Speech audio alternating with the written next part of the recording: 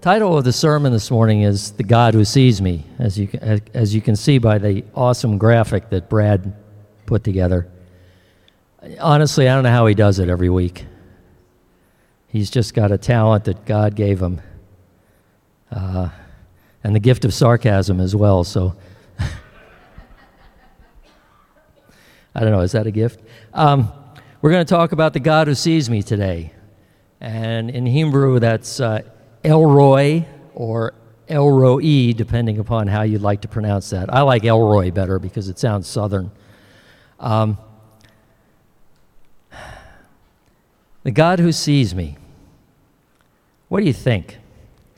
You think God sees you? Think there's a guy up there that sees you? And I don't mean, the guy with the hammer waiting to whack you when you do something wrong. I mean a God that sees you. My dad was raised in a Catholic church. My mother is what I'm going to call old order Prussian Protestant. So I know all about the God that smites you. I learned a lot about that as a kid. It's probably why I didn't get saved till I was like 30-something. I'm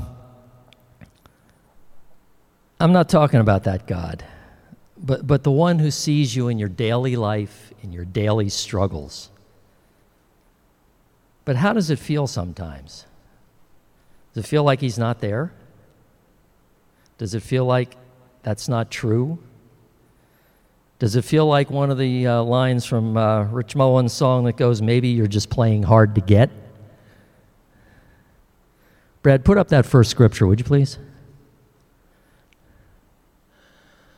O Lord, why do you stand so far away? Why do you hide when I am in trouble? Can you get a concept of that, God hiding while you're in trouble? Have you ever had the feeling that God is hiding from you? That you just don't matter? That the heavens are like brass when you pray? Where'd that come from? Have you read that in the Bible? The heavens are like brass. It feels like your prayers don't get above the ceiling. How about this scripture, Psalm 69? Save me, O God, for the floodwaters are up to my neck. Deeper and deeper I sink into the mire. I can't find a foothold. I am in deep water, and the floods overwhelm me. Wow. That's describes those folks in Kentucky right now, doesn't it? We need to pray for them. Last line says, my eyes are swollen with weeping, waiting for my God to help me. I felt like that occasionally. Remember when COVID first really hit? Did you feel like you were sinking? Now, David wrote most of these Psalms during hard times when he was hiding out from Saul or when his own sin had overtaken him. I like to read about David because I think most of us can relate to him. Sometimes he's the man after God's own heart. And sometimes you sit there and wonder, what is he thinking? How did he do that? Why is he being so stupid? How about this scripture from the New Testament, from John 11? When Mary arrived and saw Jesus, she fell at his feet and said, Lord, if only you had been here, my brother would not have died. Now that was regarding her brother Lazarus' death. Have you been there? God, if only. If only you had been here. If only you had answered my prayer. Where were you when I needed you? Like many of you recently, I've been asking God where he is. Do you remember the words from this song? It says, I am chosen, not forsaken. I am who you say I am. You are for me, not against me. I am who you say I am. Great song.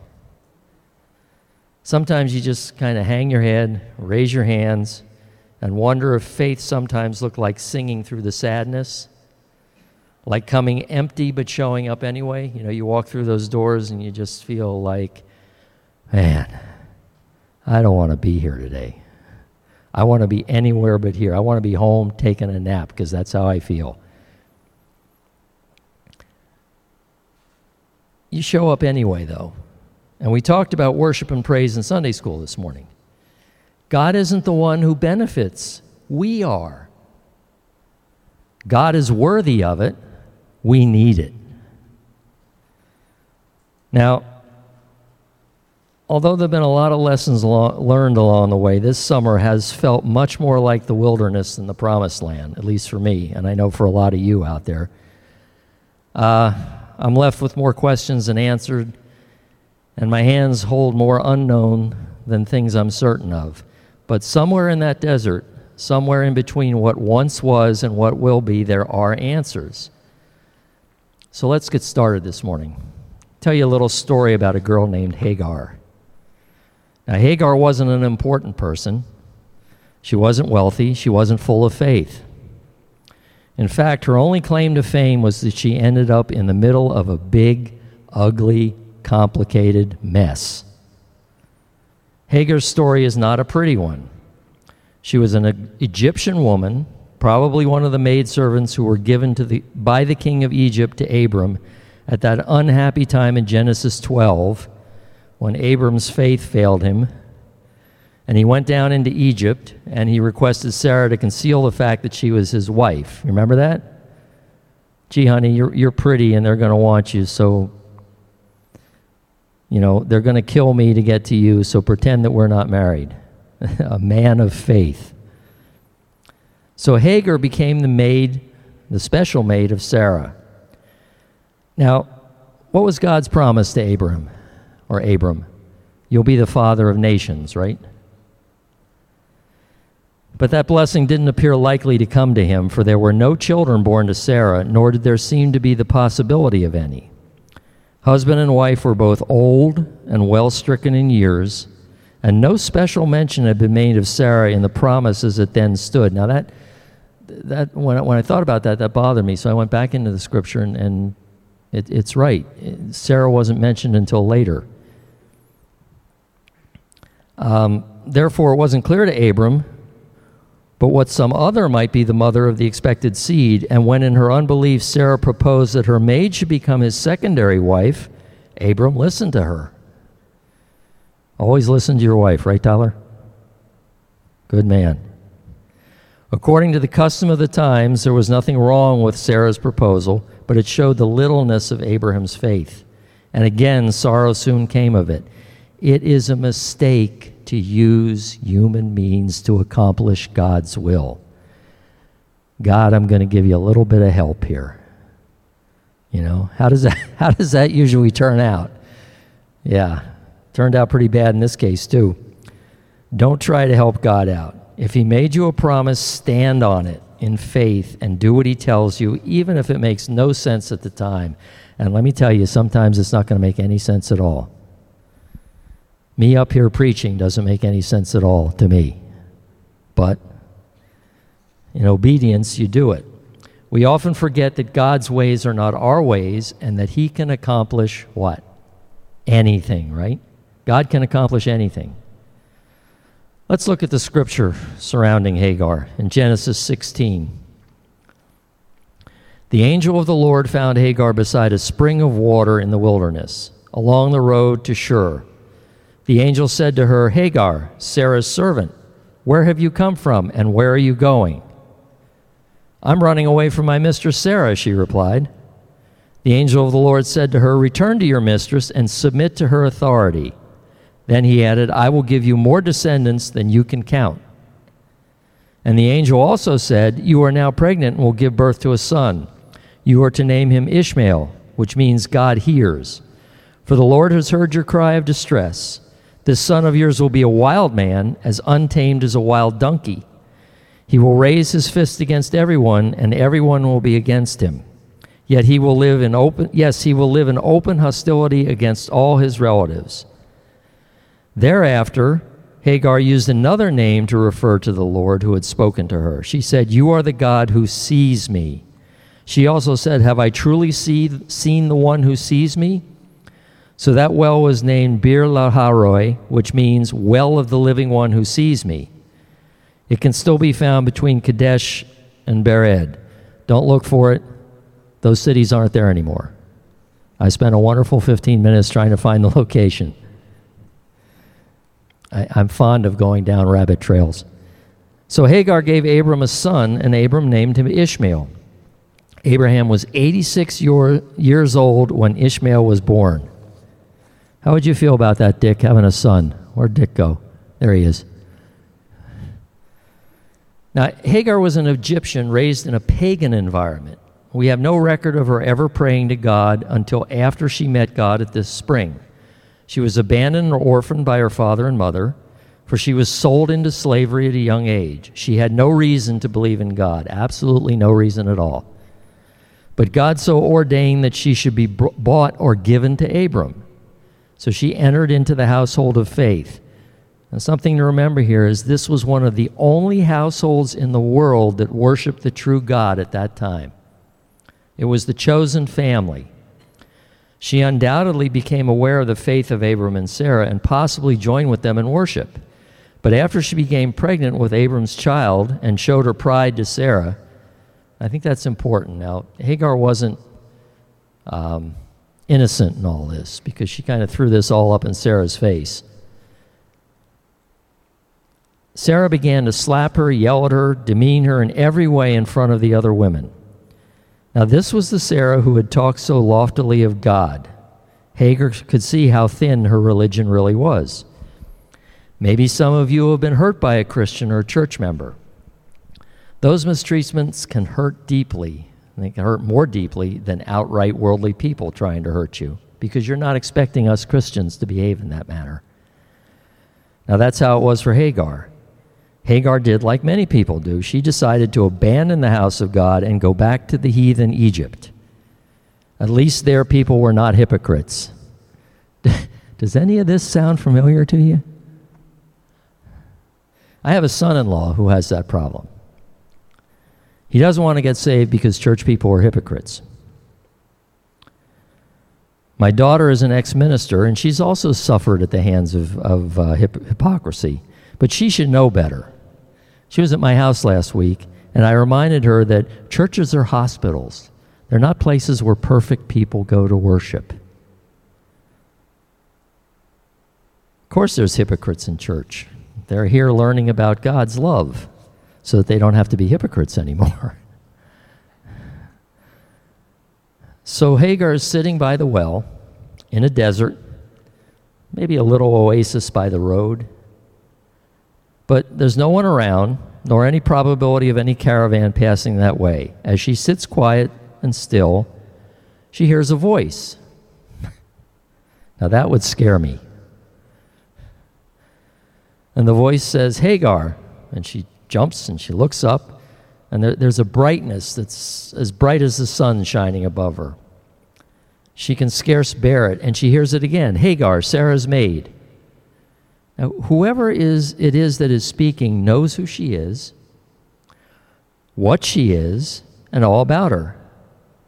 Suddenly she has come face to face with the God of Abram. Now remember, she's Egyptian, and they worship many gods. Now, I'm sorry. Where's Paul? Paul here? Downstairs? Well, I got a dad joke for him, so. And that's how my mind works. I'm sorry, people. It's a squirrel moment. An atheist was out fishing in Scotland. And suddenly this monster comes up out of the water with big teeth and starts to come at him. And the atheist takes one look at the monster and he says, God, please help me. And suddenly, time stops, the sky opens, and the voice says, I thought you didn't believe in me. And the atheist says, give me a break. 5 minutes ago, I didn't believe in the Loch Ness Monster either. All right.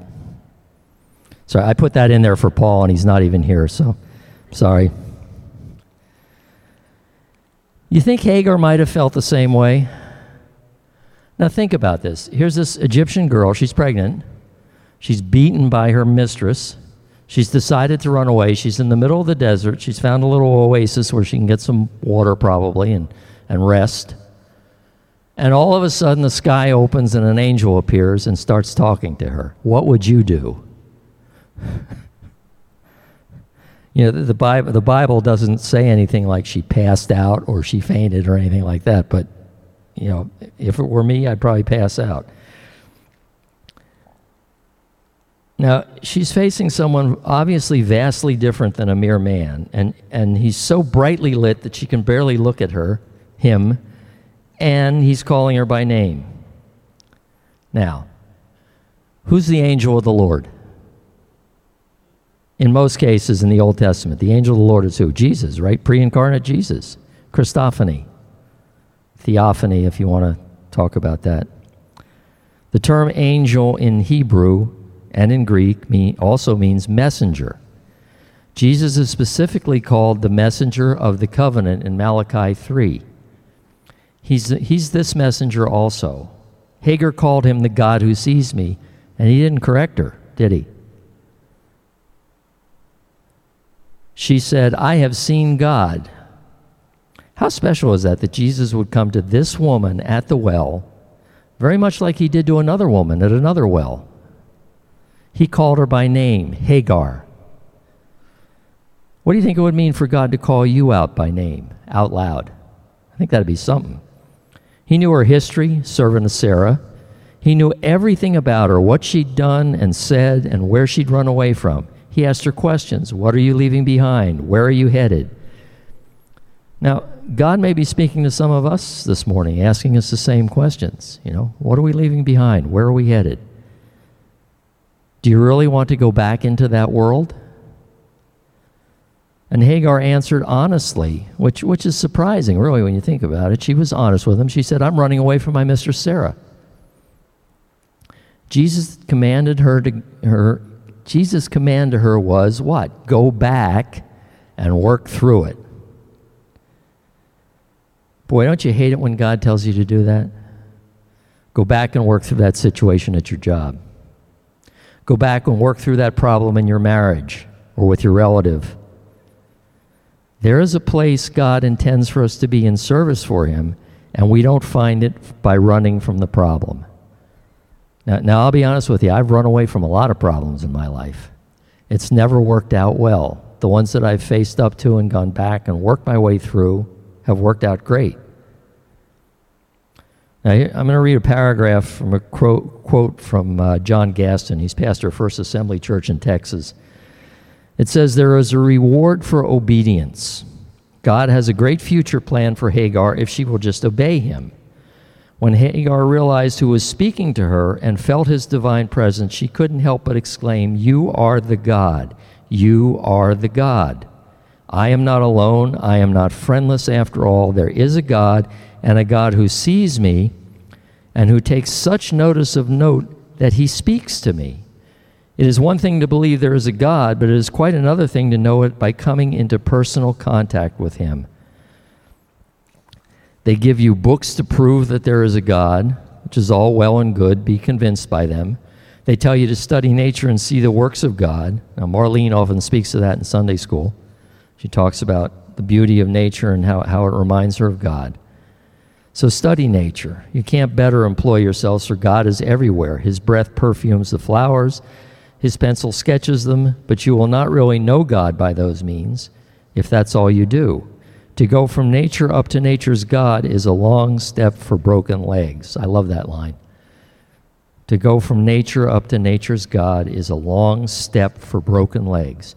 We are so mangled by our fall that we can never take that step without divine help. But when we've been in his presence, felt his power, and tasted of his love, then we will know him as he wishes us to. Boy, how true is that? You have that face-to-face encounter with Jesus, and you're not the same. So here we have Hagar. What did she do? She went back to Sarah, didn't she? Her mistress was hard, but sin was harder. So she went back, and she bared the reproach and the rebuke. Why?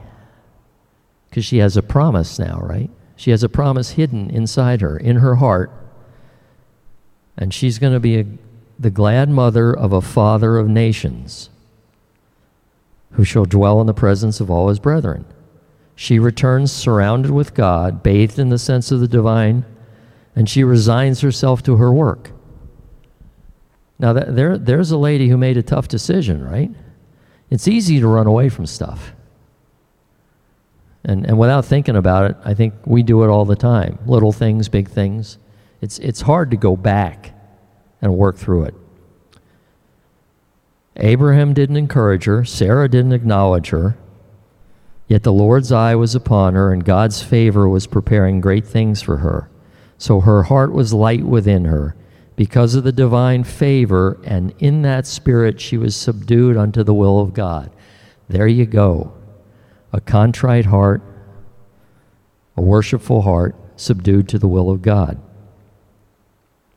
Now, the spring or well probably had another name, but she renamed it Well of the Living One Who Sees Me. To me, that talks of personal experience, right? She wanted to always remember it. I'm sure she told her story so widely that the new name stuck and became famous as the place where God revealed himself to Hagar. Every traveler who stopped there and drunk from that well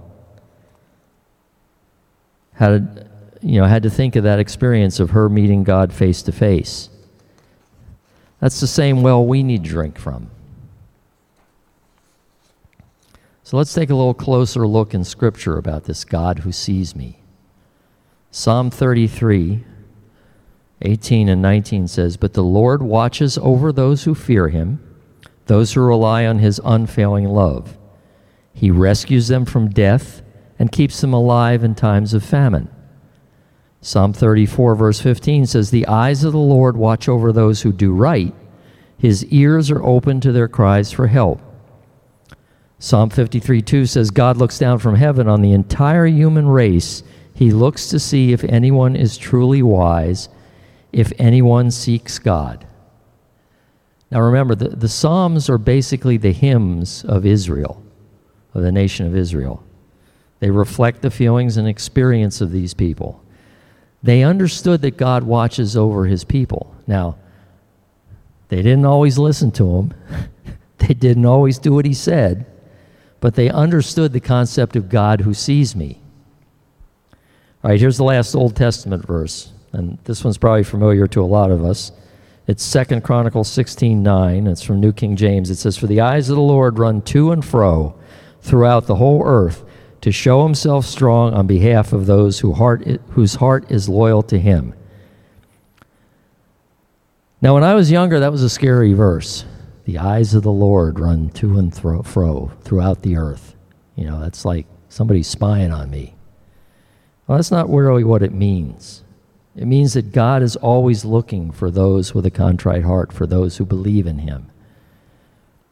It was said by the prophet Hanani to King Asa, when Asa relied on another king's help rather than listen to God. So it has kind of a negative connotation in that respect. But I find it comforting in that it tells me that God is always looking for the righteous. Always, day, night, 24/7, 365, as we used to say in the hospital game. This scripture is echoed again in the New Testament by our friend Peter in 1 Peter 3, verse 12. He says, "The eyes of the Lord watch over those who do right, and his ears are open to their prayers. But the Lord turns his face against those who do evil." Now, all of that's great, but it still doesn't answer the question we started out with that always nags in the back of my head. Lord, I need you. Where are you? Let's go back to John 11, verse 32. It says, "When Mary arrived and saw Jesus, she fell at his feet and said, 'Lord, if only you had been here, my brother would not have died.'" Now, falling at his feet was a sign of what? Worship, right? She worshipped him as God, but she was questioning him. Where were you, right? She said, "My brother died. He was your friend. Where were you?" And if you go back further in the scripture and read about it, you'll see that, they told him Lazarus was sick. They told this, that, and the other thing, and he waited. He waited on purpose. Can you feel the agony in her voice? Can you hear the recrimination? She's saying, where were you when I needed you? God, where were you when I needed you? In the middle of her sadness and disappointment, frustration and confusion over the death of Lazarus, Jesus shows up. And Mary's reaction is, where were you? In other words, why didn't you come sooner? Why didn't you change this, prevent this, fix this, heal this? Where were you when I needed you? Now, I've said all those things, and I've wondered where he went and why his timeline differs so greatly from my own, because it sure does, doesn't it? God's timeline differ from yours? So many of you are praying for things, salvation, healing, praying for your new baby coming, praying for your child that's here, praying for your child that's decided to go off on a little tangent. I've walked laps around hospital hallways. I've said heartbreaking goodbyes. Haven't all of you? Perhaps you were the one being wheeled into the operating room after wrestling through a dark night of terror. Rose, you know all about that. And the question is, where are you, God?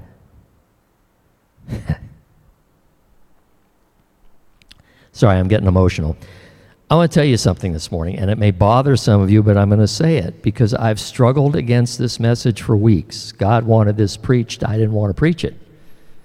And I know God wants us to hear it. The thing is, we're asking the question wrong. Or, if you will, if you're an English teacher, we're asking the wrong question. Where are you, God?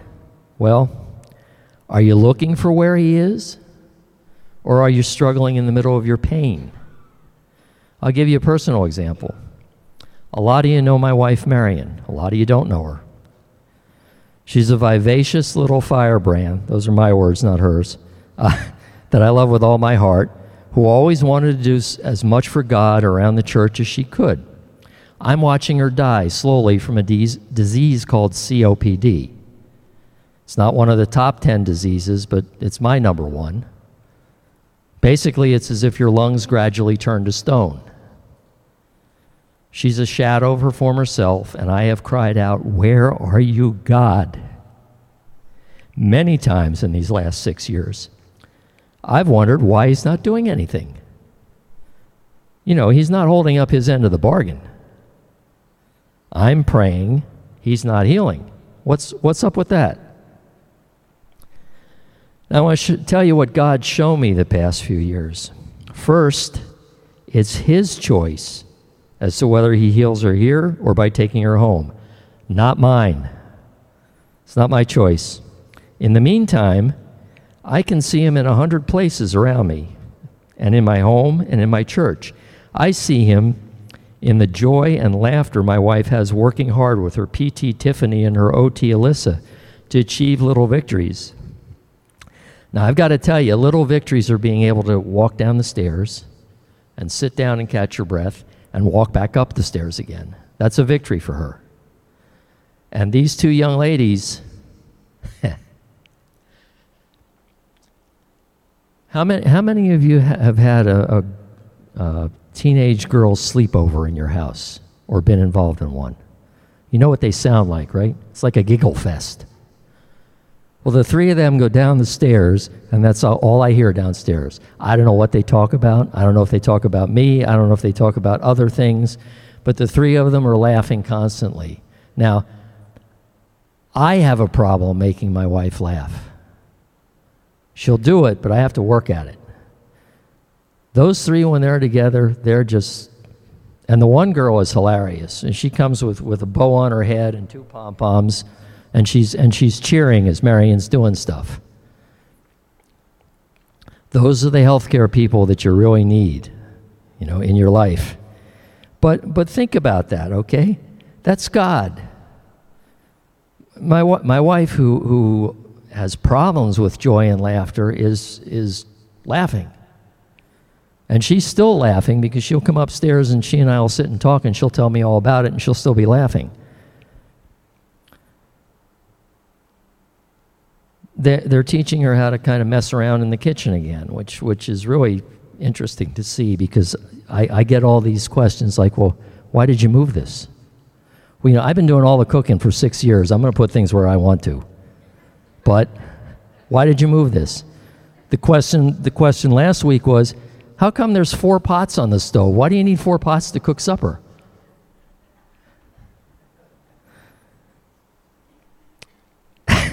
Sorry. I see God in the love and dedication of the people here at church who visit, they send cards, they bring us food during those hospital times. Thank you for the 5 pounds that your wife gave me, Kurt. Jessie cooks for an army. She's just like Marion used to be. They bring food during those hospital times, and not only for us, but for many others here in the church. I see him in the heart of our pastor who ministers to her and encourages all of us. You see, I've been asking the right question, but in the wrong way. Where are you, God? What if we said those same 4 words not as an accusation, but as a hopeful question, asking him to reveal to us where he was in the middle of the mess? Just like he did with Hagar and with Lazarus' sister Mary. They were in the middle of a mess. You lose a brother, lose a sister, lose a relative, that's tough. If you look at verse 43 in that same scripture, and I don't think I gave you this one, Brad, that's fine. It says, then Jesus shouted, Lazarus, Lazarus, come out. And the dead man came out, his hands and feet bound in grave clothes, his face wrapped in a headcloth, and Jesus told them, unwrap him and let him go. Dead guy comes out of the grave, and all Jesus says is unwrap him and let him go. I'd love to have been there. God was right there in the midst of them doing what he always does, the God of miracles. So the main thing I want you to hear today is this. And by golly, we're going to finish early again. The main thing I want you to hear today is this. No problem is too big for our God. My daughter often says, my God is bigger than that. Sorry about yours. You will never hear God say, I can't see any solution to this big mess. Why don't you just give up? I have never heard him say that once. I've felt that way, but I've never heard God say that. God knows exactly what we need to do to turn our problem around. I've known people whose lives were completely transformed after they had one of those face-to-face meetings with God, or even just consulted with him. I like that word. I'm a consultant, so I can use it. And followed his advice. On the other hand, I've met people who started out doing what God said, but then when things got better, guess what? Yeah, you start to do it on your own again. And they decided that they didn't need God anymore. And like Hagar, they ended up right back where they started. When you face difficulties in your life, are you aware that somewhere above you is the watchful eye of El Roi, the God who sees? You need to allow him to be your consultant. You need to obey him. And no matter how ugly or complicated or hopeless your mess seems, remember that God sees who? You. God sees you. He knows you intimately. He will show you what to do step by step if only you will listen and obey him. And understand he sees you through Jesus, who removed all your sin. So when God looks at you, he doesn't see the sin. He sees his child. Now, who's not going to help their child out, right? Have to listen and obey. Obedience. Remember all the lines in the Old Testament, I value obedience more than sacrifice. Well, this is it. Thanks for being here today, especially you new folk. If you're here today and you haven't committed to Jesus, see one of us after church, and we'll be glad to help you with that decision because it's the best decision you'll ever make in your life. Now, 25 at 12. I hope Pastor isn't watching because I'm going to let all you go. And don't tell him, right? Because when you tell him, he decides that he has an extra half an hour to deal with, so next week we'll all pay for it. No, that's not true. Have a great week, y'all. Let's pray. Father, thank you. Thank you so much for your word. Thank you for being the God who sees us, Lord. We need you so much. We need you every day, every minute, everything we do, Lord. Help us to come to you, to bring it to you. Help us to do what you tell us to do, Lord. And Father, be with us as we go out into the world, and let us spread that joy that we have, that only we have, that we can give to, that's just contagious, Lord, that we can give it to other people. So, Lord, bless us. Bless this church, bless this congregation, Lord, and bless our work. In Jesus' name, amen. Have a wonderful week. Pastor will be back next Sunday.